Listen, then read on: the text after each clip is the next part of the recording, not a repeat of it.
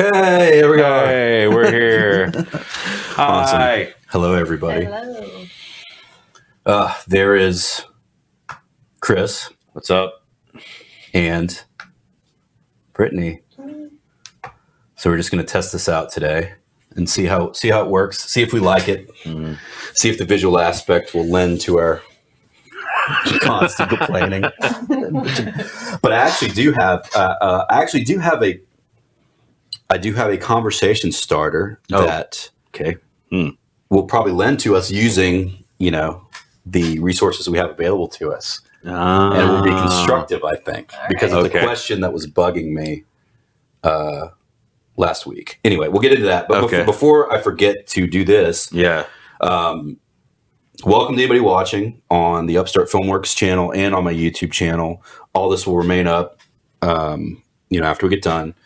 And we'll hopefully try to continue doing this. But first and foremost, as some of you know, if you don't know, we're doing a private screening of Chris's film In the Blood that Brittany was the producer on. Yep. And that I pretty much did everything else on. Wait a minute. We're doing that in on April the 11th in Houston. And Steve Nichols, a good friend of ours, VFX guy, who's working on some stuff for us right now. He works on other films quite a bit. He lives in Vancouver. He bought 2 tickets to donate to give away for the screening. So if you are interested in doing so, in entering the drawing, I'm going to do the drawing, I think March the 6th is what I said. Yes. On the podcast that we didn't put out. So it doesn't matter what I said, right? Yeah. You can say whatever now. Right. Yeah. We're going to do the drawing on, I'm going to take these off because I know we sound fine. I'm going to do the drawing on March the 6th. And all you have to do is send a postcard or letter. I got a couple yesterday, so I know people are doing it. Send a postcard or letter to my office address, because the story behind that is I'm trying to kill 2 birds with 1 stone. Yeah. I don't think I'm getting my mail correctly.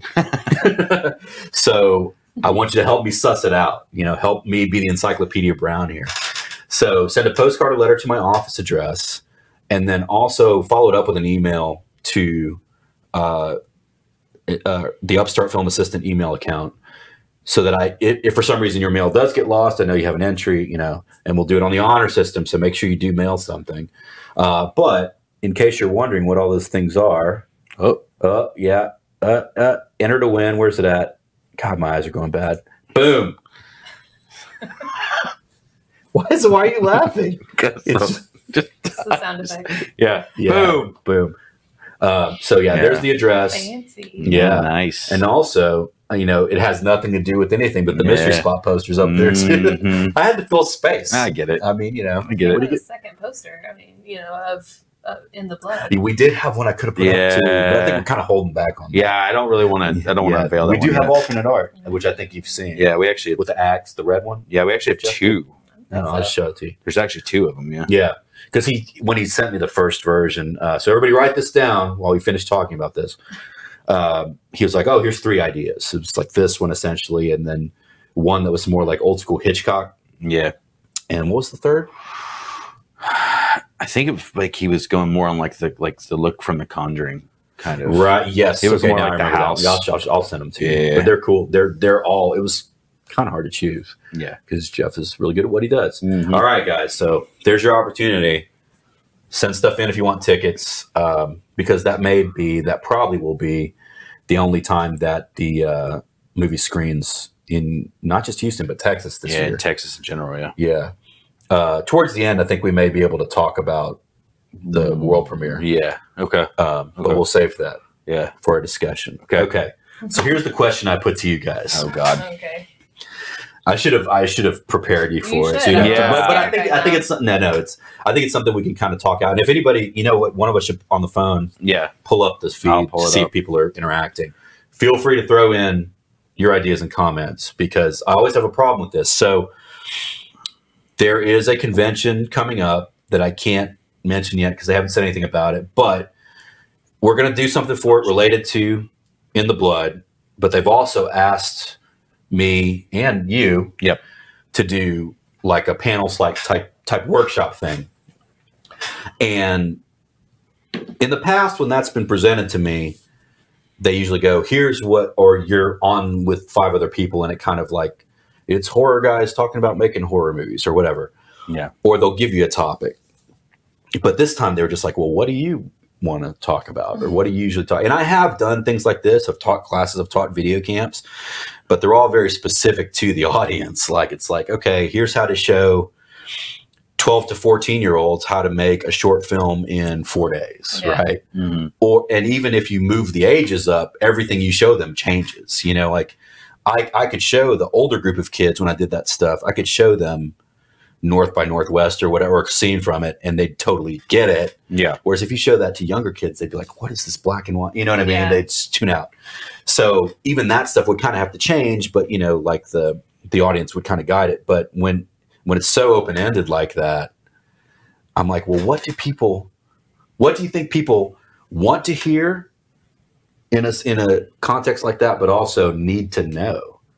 Like, if it's people coming that want, we're going to assume it's not just John Q. Public looking to be entertained, because in nothing wrong with that. I've been that guy at conventions all the time, but in that case, you just tell stories and anecdotes or whatever. But if these are people that are looking to make movies on an indie level, what information would you share with them? Like, what do you think would be the most valuable?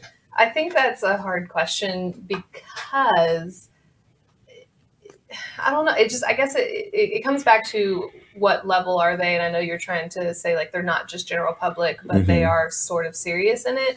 Because to me, like what they should know and probably what they came to hear is completely different. So I agree. That's what makes it hard. Yeah, because you want to be able to give them, you know, them leave and like, oh yeah, that's what I was expecting and that's what I want to hear. But at the same time, what they need to hear is a lot different, and you don't want to be, you know, I'm thinking of like, you know, any kind of athlete that's interviewed after they win a game, right? And they all say the exact same thing. Like, you don't want to come and say the exact same thing. First, I want to give thanks to God. Yeah, right. And the other team plays some good ball. Yeah, we just had to find the weaknesses.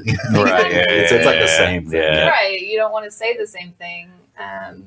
So that is hard. I'm going to have to think about what.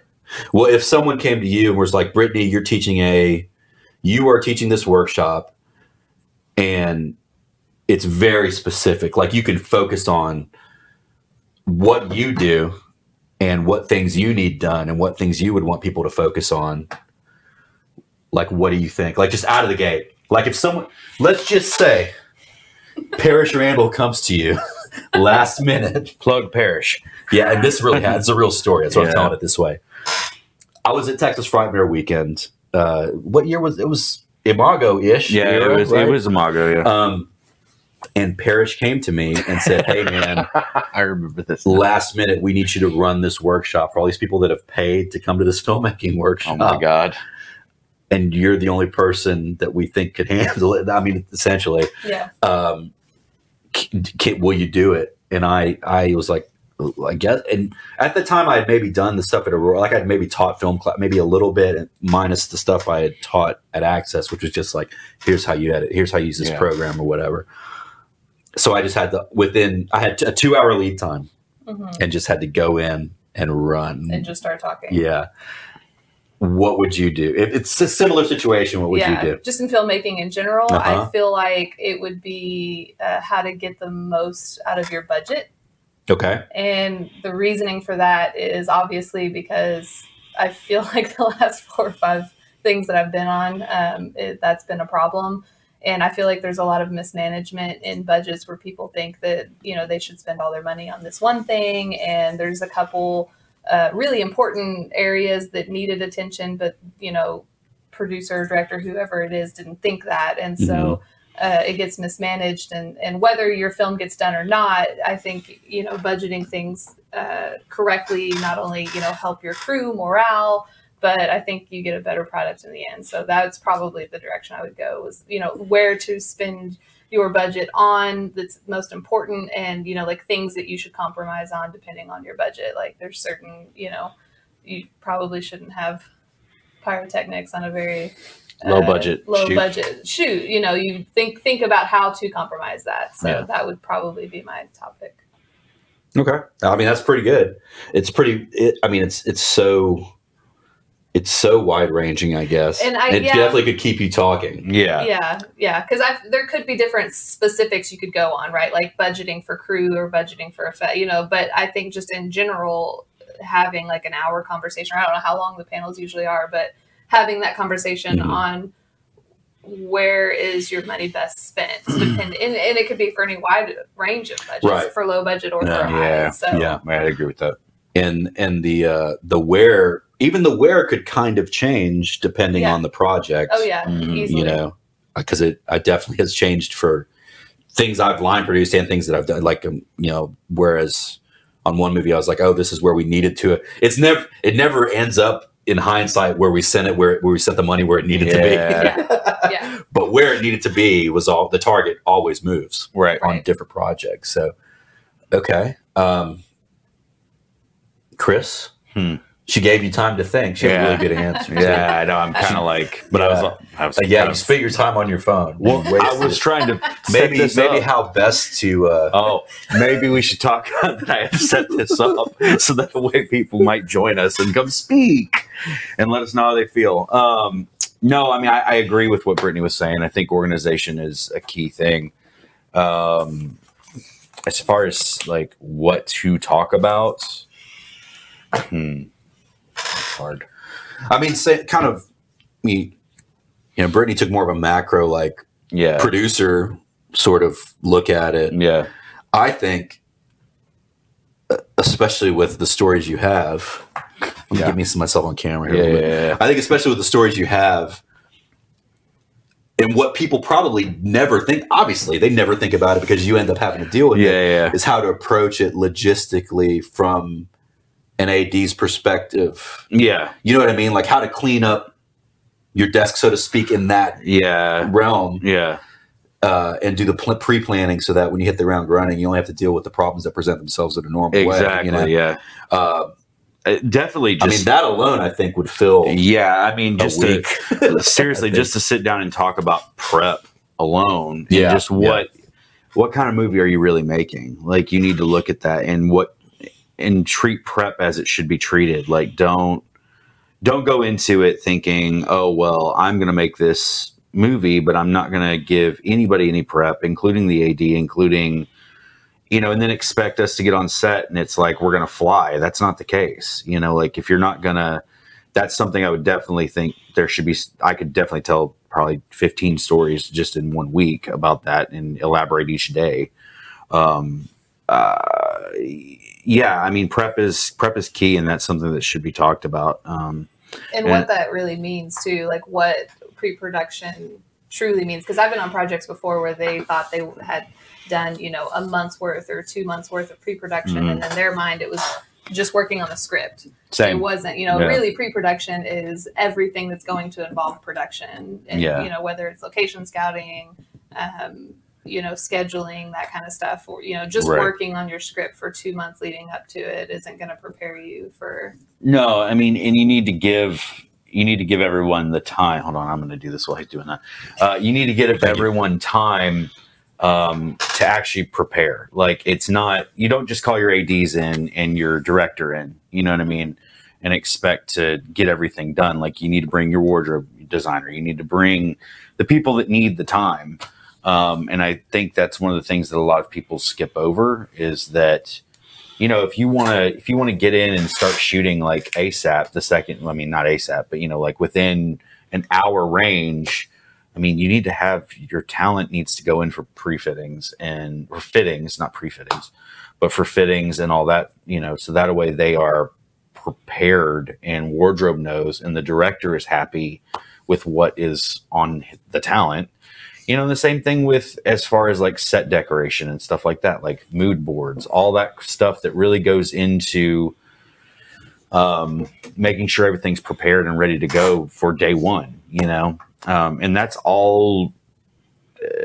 I mean, you could do that within 2 weeks. You could more likely do it in a month, and be prepared and have the director feel like everyone's on the same page, as far, and if you're doing effects, like how big do you want the effects? How small do you want the effects? How bloody do you want them? And how long is it going to take? Exactly. And that's also integral for the AD, because the AD needs to know that, and be able to plan for, okay, so this effect is going to take us like an hour and a half. I've got a lot scheduled for that day. I need to make some space so that a way that we can make sure, because realistically, an hour and a half on an effect is probably more like 3 hours. At least that's the way I do it, because it's like something can go. Normally, something goes wrong. Either the sprayer doesn't spray exactly right at the first time, or like, just name it, like as far as effects are concerned, and something goes wrong, something doesn't set right, or it's too hot and this is taking a lot longer, or it's too cold and this is drying faster than I actually need it to, so there's all those things you have to really think about. But yeah, I definitely, pre-production is definitely one thing that I see is always made a big mistake in independent filmmaking, because it's not spent like it should be. So there's that. But we were just marveling over my lower third. Oh, great. I was like, ooh, I should throw that in. Yeah. That was great. Shit, man, I had a good segue from what you were saying, and then I got all up my own butt over graphics. But I started writing stuff down so we wouldn't forget. But I mean, you just want general topics? Yeah, I mean, what you're saying is perfect, because okay, I just remembered. Because I think, and I feel like this is what continually we encounter behind the scenes, like when we're production support. Yeah. Is that the only things that people think about, like what people come in with, they're like, they just want to hear the glamour, and just, I'm going to have a great idea, get my camera. It's Omar, I think, right? It is. Yeah. No, it seems like it. Okay, anyway. Yeah. I'm going to have a great idea, get my camera, get a few like-minded individuals, and just go out and make genius, right? Like that. Yeah. That's all they think about. That's all they think about. Like the surface stuff, which is important. Yeah. I mean, obviously, that's what the person watching your movie is going to see or whatever, but it never goes beyond, it never goes very deeply into the logistics, the rubber meets the road type stuff that you're talking about. Yeah. And while it may be boring or off-putting for some people to hear it, like that's the stuff that will make or break your production, or your budget, or whether the thing even gets done. Right. And I mean, regardless if your director, this is a problem I've encountered before, is like, regardless of if your director thinks that pre-production is important or not, like you need to force them to do it,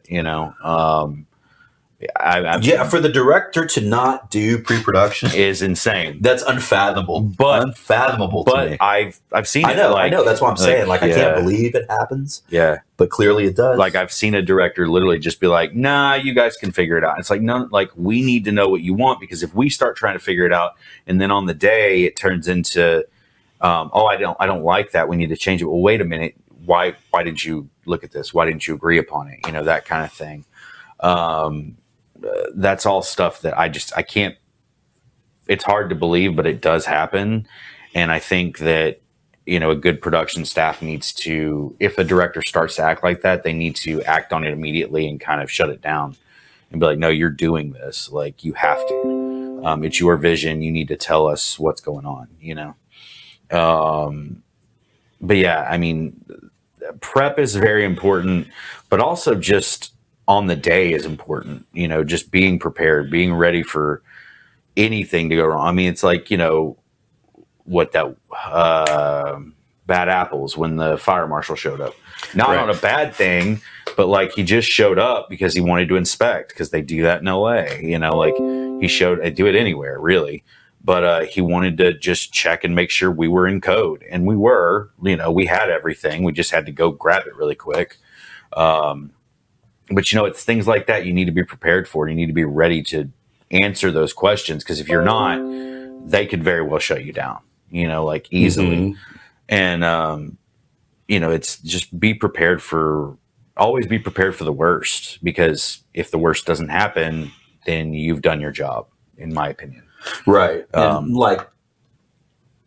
not just it's still outside forces, but acts of God. You know what I mean? Like, what happens if you're doing exteriors and that's the day that it rains? Yep. or like when we were shooting the pickups for Mystery Spot. Yeah. And like right when we got ready to go, this it decided to just start raining. And had it rained much harder, we would have had to go to plan B. But I had a plan B. Yeah. It wasn't ideal, but I could have made it work. Yeah. But just stuff like that could just ruin your whole day. And it's amazing to me that when those things happen, 9 times out of 10, the look on the person's face is, I never would have thought of this. Yeah. You know? Yeah. Well, and it's like how, I don't know, I guess that's just, it's weird to me that some people don't think of that. But then again, I have to think about it that some of these people have never had to think like that. So I can't really judge them based on that. You know what I mean? Right. But I mean, it's also just one of the topics I would definitely discuss is like the basics of filmmaking, like what it really takes. I mean, not just budget, not, like what you really need to have. And if you're a first time director, like talk about being a first time director, that would be something. Chris, can you, pause your thought. Pause. And can you hit the middle and wide shot? Got it. Sorry guys, we're dealing with Canon issue. There we go. Yeah, we're back. Both back? Yep. Okay. So if you don't know, certain Canon models have a manual automatic 30-minute shutoff. Yeah. And you can't bypass it because if they can record more than 30 minutes of uninterrupted video, they are considered video cameras and they get taxed differently. So Canon has decided to take that route to bypass that particular level of taxation. There are ways around it, but they're I have one of them set up. Yeah. But it's a pain in the butt. So it's easier just to go, Chris, hey, can you go do hit this? That button real quick? Yeah. Okay. So you were saying just showing people the basics of film, how do people learn the basics of filmmaking? Yeah. Well, and I mean, just like what it really takes, like if you are a first time director, and first time directors is something else that should have its own, that should be its own damn panel. Like if you're a first time director, you need to come in and sit down with an experienced director who will tell you kind of what you need to do to make sure your movie's successful, and like, right. And when I say experienced, I mean somebody that's been around, has done it, has not just directed, but has also done other things in production, just so they can kind of give you the ins and outs of what to expect. So, because being a first-time director, if you're not surrounded by strong individuals, it can easily go down the tank quickly. Right. Like being surrounded by like a strong DP, a strong gaffer, a strong, producer who may also be a director, that can give you, if you start to fall back, like they can kind of pick you up and be like, hey, it's not a big deal. Mm-hmm. This is what you do to get around it. So we'll do first time director boot camp. Yeah, I think that's actually a really good idea. I think it's necessity. And because it's like none of us ever, a bunch of us old dogs will be on that movie and talk shit just because maybe it's coming out of jealousy or whatever. Oh, this fucking guy, how do you do this movie? But to be honest, none of us are there to make something that fails. Right. Or make a shitty movie. Mm-hmm. Maybe some people are just to get a check, but I doubt it. Like the people that we work with, I don't feel that way about. Yeah, no. So we all want to. Hey, Justin. He's watching. Okay. I was like, did he watch? Who's here? Yeah. So first time director boot camp. That's a good one. That's what I should have done. Damn it. Yeah. I've already submitted my panel. Yeah. I'll tell you what it is when we get done. But. Okay. But yeah, I think that's necessity. I mean, really, like, and just that. That can become a lot of questions from people that are wanting to direct, fired at someone like you, who has done this multiple times and can give sound advice. Ish. I mean, but better than like, just going straight in and trying to figure it. I mean, don't get me wrong. That's how a lot of people do it. And that's how they figure out what this really takes. And the ones that seem to stumble into success that way, it's generally a result of them having surrounded themselves with a really good team. Yeah. That kind of like getting Will Barrett, as exactly. your DP, you know what I mean? Because he will help. Shout out to Will. He will definitely help you get you on the rails as to what you need to get to visually tell your story. Yeah. To make it work, to get you all the pieces you need, but without he will also be like, do you really need that? We're overshooting this. We already got it. Let's move on. Yeah. Somebody like that is essential. It's key. I mean, and he's a guy that's eminently experienced and talented, that's bringing years of experience to it. Right. That's not letting his ego get in the way of helping someone make a good movie. Yeah. So there's like probably 5 guys like that I've met. I was going to say, they're rare, but they're out there. And when you find them, hold on tight. Yeah, don't let go of them. I mean, for sure. They're so important too. Yeah. Even as you get more experience, like those are the people you want in the trenches with you, I think. So. Exactly. Yeah. I mean, I would definitely say that's another thing to talk about is ego. But I mean, that's something that that's like the Saturday workshop where we all sit cross-legged, talking about mantras and stuff. Yeah. I say that wearing a shelter shirt, but right. I mean, but that is an important thing. But that's no one. It's hard to get people to listen to that kind of stuff. Yeah. Because either they're like, oh well, that's not me. They're not talking to me. They don't understand. Yeah. My art. Well, and also they don't. There was a number 2 to that. I don't remember now, but it's mostly that first one. So, but that stuff is important. Yeah, I mean, stay humble. Like, don't, because you have to be open to other people's input. I mean, because this. Well, that kind of goes. Sorry, I'm going to interrupt you. No, please do. Well, because I was thinking. It's been a while since you're on Cam 3.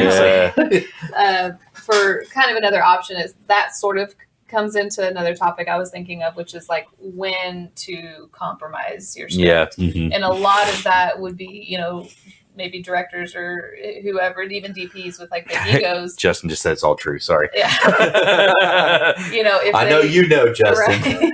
Experienced it all. Yeah. But if you have like a big ego and you really want something done a certain way and it just can't happen because of either weather or because of, a stunt or something, and you just have to figure out a different way to shoot it, and, egos might get in the way and say, no, we have to do it this way. I don't care what it takes. And that's going to, it'll be bad later because you're either going to affect your time, affect your budget, compromise your actors. So I think it's, it'd be a good way to, what situations do you need to sit down and be like, okay, I'm going to take input from other people. How do we fix this problem? I mean, we've been on sets where you're in the middle of shooting and you have to figure out, how to rewrite a scene almost to make something work. And that's hard for, I think, a lot of first-time filmmakers because they, have such a strong vision and they're not used to seeing it evolve from script to production to editing. So the script is that's another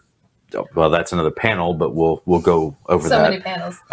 They're just all coming out. But I mean, the script writing panel is important. I mean, because your script is a living thing. Like it breathes. It's gonna breathe. You're gonna have to change things. You're gonna have to compromise, even at the multi-million-dollar level. Like you have to compromise. There are sometimes there's just things that get in the way, and you can't control it. Albeit an act of God, albeit some crazy thing happened on set, and so we have to readjust for time. So you just have to be ready for that as a director and be ready to adjust and make those changes and think what will better suit or make it work better, that kind of thing.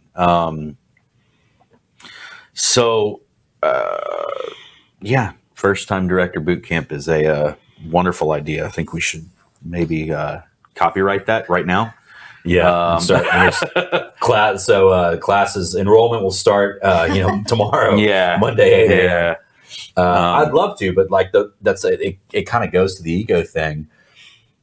No one, the vast majority of people don't want to check themselves enough to think that they would need that. Exactly. And unfortunately, you only find out when you need it when you get on set. When you're wasting money, people are waiting on you, and people are getting very frustrated. There's a tank stuck in the basement. Oh my God!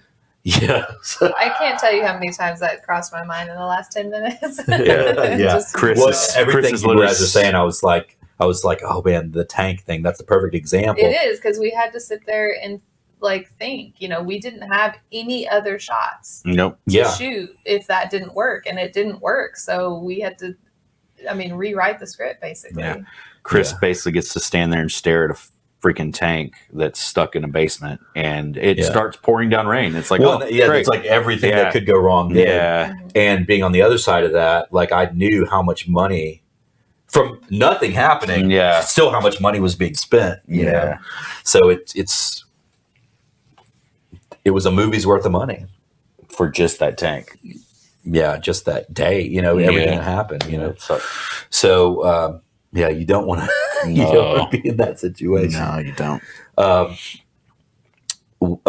What about you said script writing, and it made me think of what you were thinking of doing for yours was like just basic like format. Here's how you format it. Yeah. Brittany and I just ran into this actually. It's one of the reasons that I brought it up. Yes, I had a script writing. So I took a script writing class in college, and I remember that teacher being so anal when it came to format. I mean, if we had like a period out of place, we would fail. Like he was that bad. I mean, he sat down in class one day after we turned in a project and just yelled at all of us because no one came in with a perfect script. And I remember thinking then just like, okay, calm down. It's not like coding and then I obviously realized how much more important it was as I started getting into filmmaking. But it wasn't until I think this project that I realized that it is like coding and like every period is important and the formatting is important. And it drove, I mean, I've never been more frustrated with the format of a script. I mean, even as a script supervisor, I've, received some that have had problems here and there and I can fix them, but to just have one that was completely wrong was, like nails on a chalkboard for me. It really is important. And it's not just so that people can read it, because it was actually hard to read as out of format as it was. But for every department has to have a format for a reason, every department is looking for something in a certain spot. And, all of our softwares that we use now to help break down, need it in a format that's very specific. And it's not like there's 100 formats. Right. There's one format, just learn the one, Yeah. I mean, that was one of the things that I've been becoming more and more frustrated with, is that I'll get a script, it's sent to me, and the most simple of formats are messed up. It's like, I don't understand how you don't understand how to click action, you know what I mean? Or to, click, title, or, any of those things. Or just what a proper scene heading heading is. Yeah. Scene heading. We have interior and exterior labeled for a reason. Exactly. And that's because those are different scenes and different lighting setups. And it's just, Yeah. And is it day or night? That's another thing. Like, understanding what that means in your script, especially on your level, like with script supervision. Like, it's like, if you write in there that it's day in one scene, then it's night in the next scene. Okay, well, what's your cut point, and how does that make sense? How do you go from a day scene directly to a night scene? Are you going to have like a shot that shows the sun going down? Are you going to have like, what's going to make that become night in the script? And I've seen first time, directors and writers not understand really the importance of that, because they think, well, it's day and then it's night and then it's day again. But, well, this character isn't in that scene, so it doesn't matter. Well, it does matter. It totally does. It would be like in real life, those people aren't going to be wearing the same things. They might look more scruffy.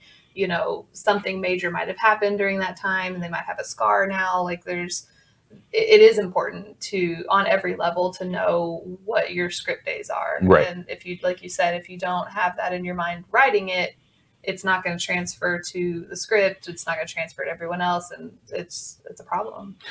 By the way, I asked Justin, just wanted to cut in really quick. I asked Justin if he had any ideas. He goes, I ain't got no ideas, but he misses us. So we miss you too, Justin. We miss you too. I really wish I could have brought you into, although we had everybody we needed, but it would have been nice to just have Justin there, get the band really back together. So we'll need to do that soon, somehow. Sure. But yeah, I agree that the formatting is very much so something that needs to be discussed and made sure people really understand what it takes, and what you need to do to make sure it's right. And it's not just day night. It's also like bruises. It's also like anything like that you're writing into your script. Like I actually just recently saw a script where, like, in one scene she has a knife And then the next scene, it's like the knife just disappears. And it's like, whoa, wait a minute. That doesn't make any sense because it's not like she gets it knocked out of her hand or anything like that. Like, it's just knife, no knife. It's like, how does that work? You know, and part of that is going back to script supervision, and you kind of look at it and be like, wait a minute, this doesn't make sense. I would also ask the question while I'm doing a breakdown, like, hey, should this scene have a knife in it or not? Like, I don't understand why we don't have the knife. So does that mean that you're not interested in my new script, Ghost Knife? I mean, wait, is it a ghost with a knife? No, the knife is a ghost. The knife is a ghost. Europeans wouldn't ask those questions, Chris. Well, I'm not European, so. But that goes into like a good, week-long panel where your script format then goes into your that's horrible. Your script format goes into prep work because, if you have, like you said, the knife or bruise. The bruise is probably a better example.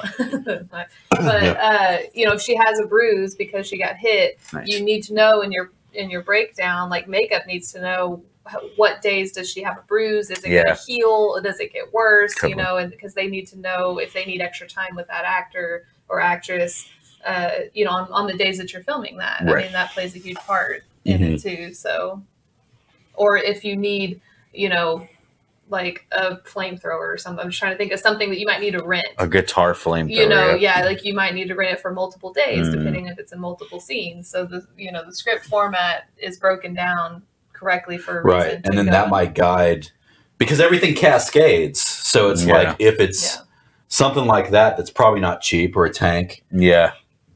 You want to put that means those days probably should go together. They should be combined. May not have. Exactly. Yeah. So it's like there are all these elements that come out of you having things properly formatted. Right. That then lead to, like Spiderweb out to every department and how they look at everything. So, yeah. But yeah, I mean, literally it goes from, doing the script format and everything like that and making sure that everything's correct. She's absolutely right. It trickles right back into, and it just breaks out like from that. So that's one of the reasons why the script is also a living thing. I mean, it has to be right. It is the Bible essentially when you're making a movie, It's supposed to have all the answers. Yeah. To any question that's being asked by any department. Exactly. Really. And really the point of it is for it to be a Bible and for it to have the answers is so said department doesn't have to come to the director and be like, hey, what about this? You know what I mean? It's in there. Did you read the script? Essentially, it's like with Mystery Spot. It was completely lined out. Like there was no need for question. It was there, And I do fuck up the scene transition sometimes. You do.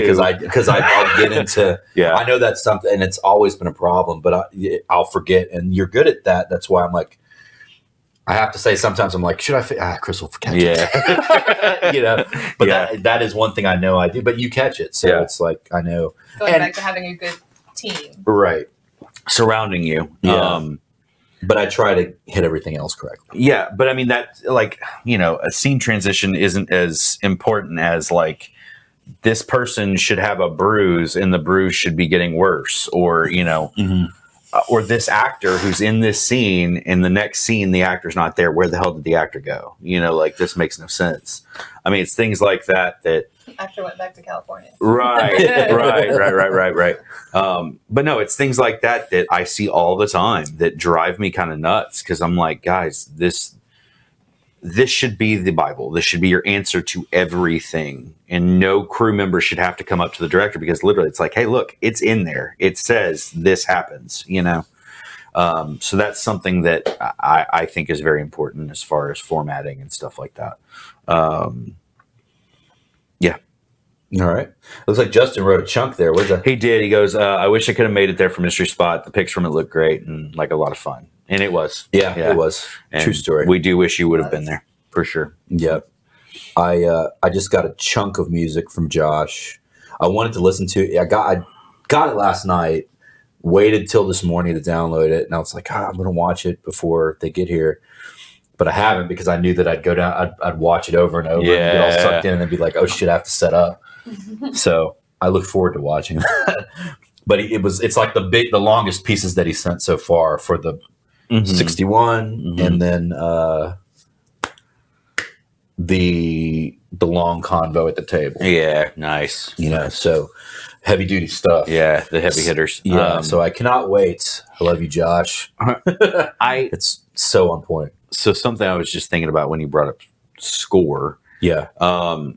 I mean, obviously, this is not in my wheelhouse, nor do I ever want it to be in my wheelhouse. I'm not a musician per se. I mean, I did play music in high school. You know, yeah. I mean, I played the tuba in high school. Like, sure, I can say I've played the tuba score. Yeah, that'd be kind of cool. Yeah. Maybe for Ghost Night. Ooh. Okay, so what were you saying? So anyway, it's important, and it's something that, you know, obviously I couldn't ever go into a panel about, but I mean, I could speak on it from a director's standpoint and like what happens and why the score is so important. And you should kind of have an idea of what that score is going to be as you're writing, as you're directing, even, you know, so you can hear it in your head and kind of feel what you're seeing. You know what I mean? If that makes sense. Just to make sure your beats are right, you know, as far as that's concerned. Right. Like something that maybe it's like thinking about the more esoteric aspects of putting your movie together, that people, again, it's not the glamorous stuff. It's not like this is going to be a money shot and this is the coolest editor transition in the world. But then you're not thinking about the other ways to get into and out of the, 75 other scenes in your script, and getting material that's going to professional, like make it look professional and get you in and out of something. Right. One thing that someone said, I never, it was a weird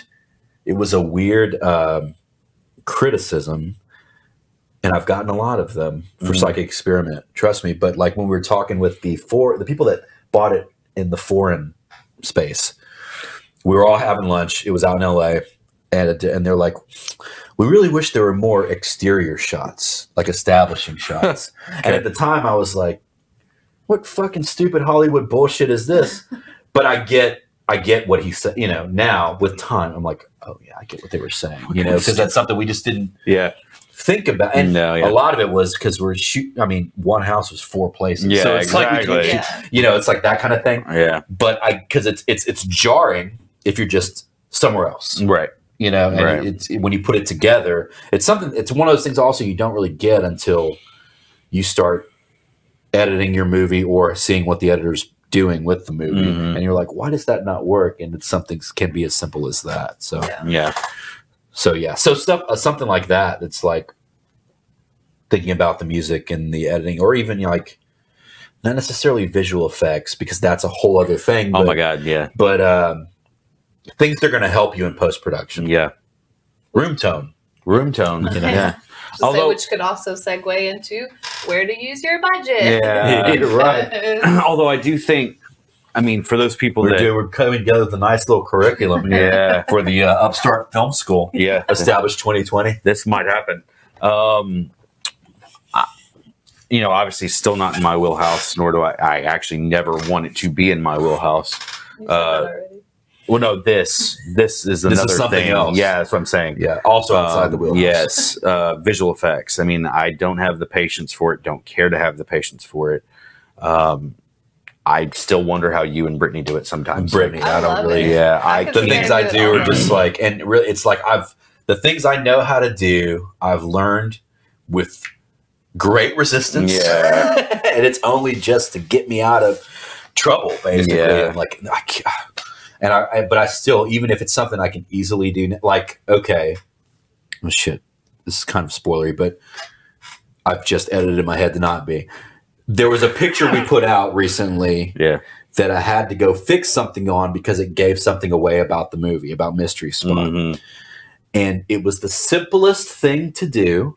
Clone stamp, whatever. Yeah. But I was like, son of a bitch, god damn it. Like the whole time. Yeah. It took me 10 minutes. But, I just, my brain does not work like that. That's why I'm happy to have people like Brittany, people like Steve, who's working on shots for us right now, that have that mindset, and it's just a certain kind of it's just like skill set. Yeah, it's just like sitting down and going frame by. I know you love it, Brittany, and I'm happy you love it, but my God, I could not go frame by frame and just do the same thing over and over again. It's just Well, it's too much. It's come a long way now. So there's very not.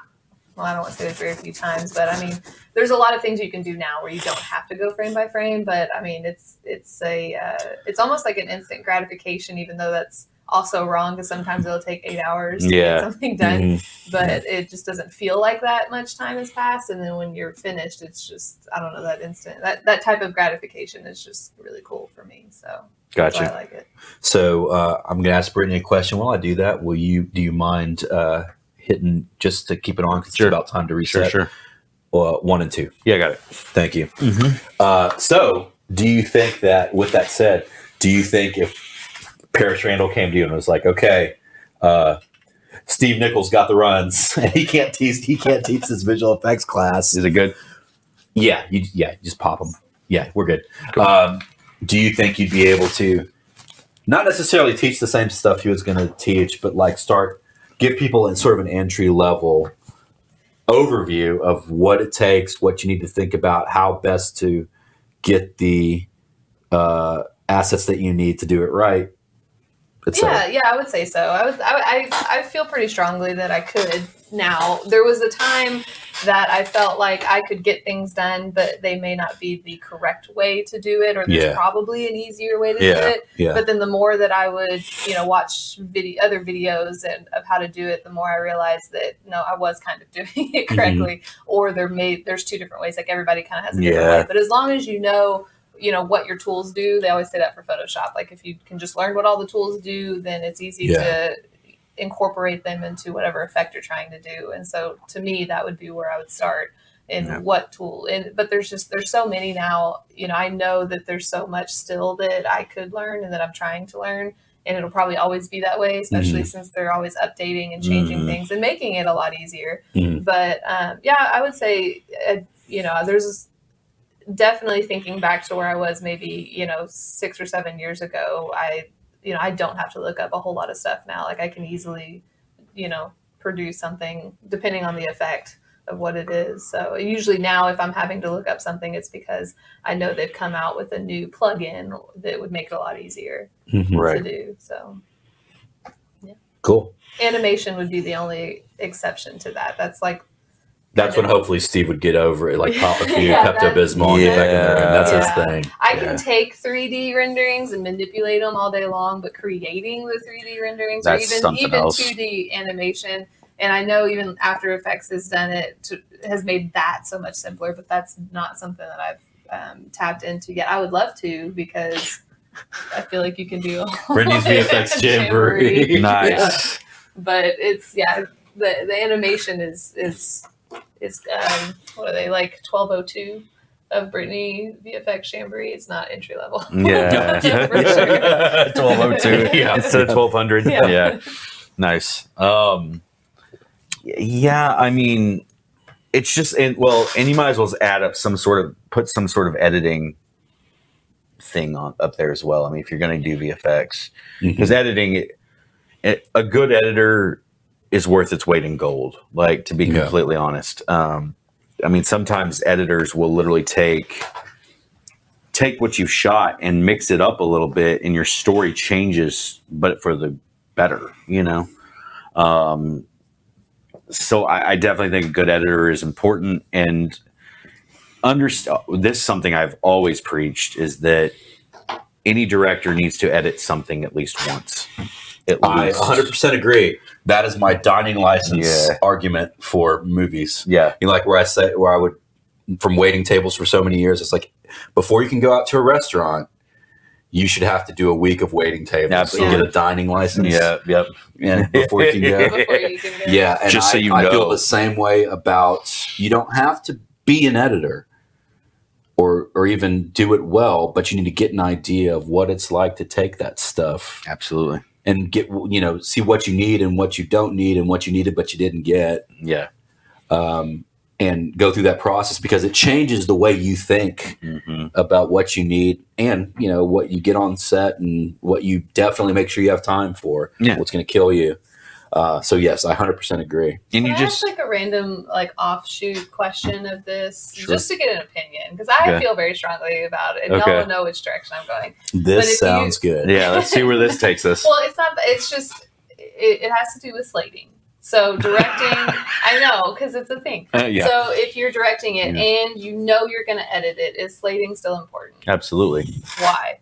Tell me, Chris. Why is it still important? I just want to hear it from someone else, because it is so important to me, and it is a pet peeve of mine to be on a set that won't slate. And I just recently was, and they were like, "It's okay, the director's going to edit it. It doesn't matter." And it frustrates me. I'm sorry, I'm taking over. No, you're fine. Chris? No, you should. No. I mean, the slate is your guide to the Bible. Like, no matter what, even if a director thinks he knows what he shot, he's going to spend 10 more hours. Right. That adds so much time footage. Like, I guarantee you, when that person gets in the editing suite and starts going going through ingesting everything and trying to label it, he will be, because this happened to me, because on my first couple of things, I don't remember when I was like, just kind of like, it's got to happen. But I definitely was like, okay, this is the first thing that goes, we're wasting time or whatever. And when I edited whatever it might have been Closet Space. I don't really remember. It probably was, though, because it was something bigger. I wanted to shoot myself in the head for doing that, because it made everything so much more complicated when I was trying to organize things to do the actual edit and find things and figure out what was good and what wasn't. Because that is really the only guy. How else are you going to know? I don't know. That's my question, because I always thought maybe it was just me being, strict, because as a script supervisor, that's how I make my notes, right? But I can't tell you, probably 9 out of 10 sets that I've been on, they just don't think it's very important. And whether it's because the director's going to edit it, well, you might think so, and then get halfway through it and need to pass it off to someone, and then how are they going to know? Right. Or when if you take it to a sound mixer, they still kind of want to know it. Like you can't. I can't even form words at this point, because it frustrates me so much. And the time thing is what I get from most directors on set. Like, we don't have time for that. I'm like, we just waited 30 minutes for a light. It's going to take really, how much 15 does it, seconds to slate. Yeah, what do you mean you don't have 2 Unless seconds you to have slate in the frame? Stupidly lit a fuse on something that is about to... No, so tail slating is fine, but there are, and Chris knows that I only have 3 instances ever for tail slating, because the percentage of actually getting a tail slate in is 10%. Yeah. But there are those times, and I just feel like it's a very amateurish move that you see with a lot of either egos, or you see a lot of with new directors, and it was put in place a long time ago. There's a couple things that are old school that I feel like maybe aren't necessary, but that was put in place a long time ago for a very good reason. Just so it's not just us 3 telling you that you're absolutely correct. Justin has also responded, you need to freaking slate. It's just lazy not to. It is. It is probably one of the most infuriating things that I can think of happening on set for me. Yeah. Right. I think I've summed it up best in the course title for Brittany's VFX Jamboree 1204. Slate, damn it. I mean, thank you. That's exactly it. It's perfect. You answered that question. And a prerequisite is Brittany's VFX Jamboree. Yeah. So 1200 before you get 1204. Yeah. But no, I mean, you kind of said the same about that, as far as it being the guide to the Bible of the book, of the script. Because it's like, if you don't slate, your script supervisor is basically just saying, okay, well, then this is this shot, but I can't tell you where it goes. You know what I mean? A good script supervisor like me is still going to slate it in her notes. You're going to have no idea. It's not going to go any. That's what I mean. Yeah, it's not going to go to anything, regardless if you slate it in notes or not. But I mean, they can look for the clip. But I can't tell you how many times that audio clips have gotten out of sync with video clips, and so to sync those, which there are a lot of productions that sync them together, and so they don't have to use that. But I mean, if there were ever a problem in post-production, it would take you hours, like you said, another 10 hours to figure out where this clip is. Maybe it was missing, and how are you going to know that was the clip that it was missing on? So I can't. The only way that I was, because we're pretty much picture locked on Mystery Spot, minus very small things, but the only way I was able to get through that fast was because of those things. Slate, your notes, because I could find, I mean, I remembered a lot of stuff, of course, but how to find it when you're looking at just like the file name's this long, you know what I mean? And every thumbnail looks the same. Yeah, exactly. I was able to, that's how I was able to blaze through that so fast. It's like I had points of reference. Exactly. Well, and you as the director, like, can then turn to Scripty and say, hey, make a note for that slated clip that there's a specific thing I want, you know, that I want to make sure I use in the edit. That's another reason why the slate's important.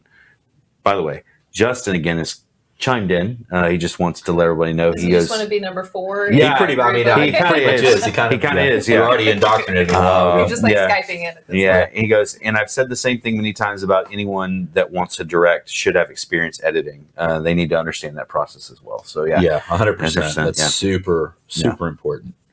So, he's got to get out later. Yeah, we're gonna probably wrap it up in like 3 minutes or so, like a solid hour. Yeah. So, but thank you, Justin. Thanks, Justin. All right, so are you gonna reveal what your? Yeah. What is your panel about? So, because I started thinking about thinking like this, but trying to not to get it. I don't want to say too dry because that's pejorative. I don't think that this stuff we're talking about is dry. Yeah. But it's eye-rolly to people that don't get it. You know what I mean? Yeah. So I'm trying to like get people excited about the whatever it is, right? Right. But I also was trying not to do the same shit you always see or turn it into like basically an excuse to jerk myself off. Right. You know, look at the stuff I did and how amazing I am, you know? Yeah. So, and I was like, okay, what's good? Like meat and potatoes, stuff that people would need to know that you wouldn't just get from watching a YouTube or something that I find is lacking from a lot of behind the scenes or YouTube videos or whatever. Yeah. So I decided to do, what did I call it? I called it from the, pulling the material from the immaterial. Oh. And it was, I know. It's college boy. But I decided to, but basically what it is what I would do. And I did a version of this with some of my older film camps, the ones that were like 15 to 17, because they could really get their heads around it. But how I would go from a sequence in a scripted sequence, maybe even how I got there, what inspired it, to the storyboards, to what we shot, to what the final sequence is. Yeah. So like what it started at, what it became, and how we got there, and specifically stuff that's difficult, like hive chamber stuff. Yeah. Good. Anything that's like visual effects or just one of the things, and I think what also inspired me to do this was Cartoonist Kayfabe, which is a YouTube video I watch a lot, YouTube channel I watch a lot.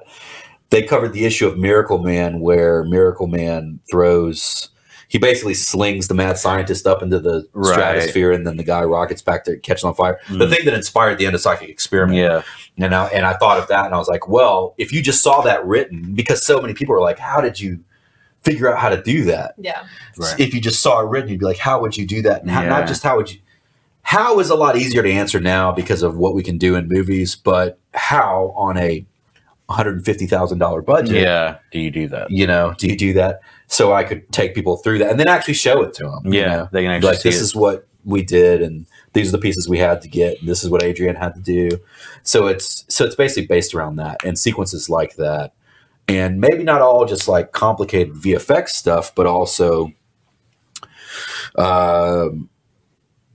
like in I can't give that away really, but Scene 61 type things. Yeah, we have a lot of people doing a lot of things from different places. And there's scenes like that in every one of them. I mean, I always seem to write one of those for some stupid fucking reason. Hive chamber. Yeah, so that's what I call the hive chamber scenes. But scenes like that, where it's like in your mind, you don't think this is going to be difficult. It's just people talking. And then, you know, and then you're like, well, how do you properly cover that and sell it with all the pieces you need and tell the story to someone that doesn't know what's going on. Exactly. Someone from the outside looking in. So that's kind of what I'm focusing in on. And I might show a little bit of that scene because I think it's a good example of that, where it's like there's not a whole lot going on, but there's a whole lot going on, Mm-hmm. you know? So that was kind of my angle because I think that's something you don't really get a lot of. That makes sense. Yeah. Yeah, that would be something that's not like cliche in a festival. People don't specify in that area. So yeah, that's cool. I like Right. it. Yeah. Cool. Would work. I think I'm just joining in on the script writing panel. So Yeah. I don't know if they haven't given me all the details, but if something changes and it looks like I'm like heading it, then I'll figure all that out. Cool. Format. Yep. That is something we will be talking about. Yeah. Quite honestly, in our script writing panel. So would you like an example of a Actually, I was going to see if maybe we could bring you in as well as a guest. I'm going to try to talk to him just so you can speak from like the only supervision. if I can come out from a curtain with like applause. And Yeah, it's a jamboree. sit down. yeah, the jamboree. It's a jamboree. I mean, we got to have the what's that instrument? The Banjo? No. The tambourine. The tambourine. We got to have tambourines. Oh, okay. I was going for Everybody's- like the jug. No, yeah. I mean, And like I'll get one of those brooms that's in a bucket with a string on it. we just all come out in Blues Brothers, you know. Yeah. Yeah. That would be awesome. But yeah, I mean, honestly, that's something that people don't think. We've said this a million times, but you don't think about what a script supervisor does And how important that until really you is. have had one and then don't have one, or have one for the first time and go, "Holy shit!" You know, see how it sort of changes You your experience. see the amazing. That's an things that aspect go- of the crew that people don't think about a lot. Let me throw in an iteration of that though. A good script supervisor. Yeah, it's always let's make sure that's clarified. Yeah. Because a bad supervisor can really, really screw things up. Right. Well, it just waste money. Yeah. Really. That too.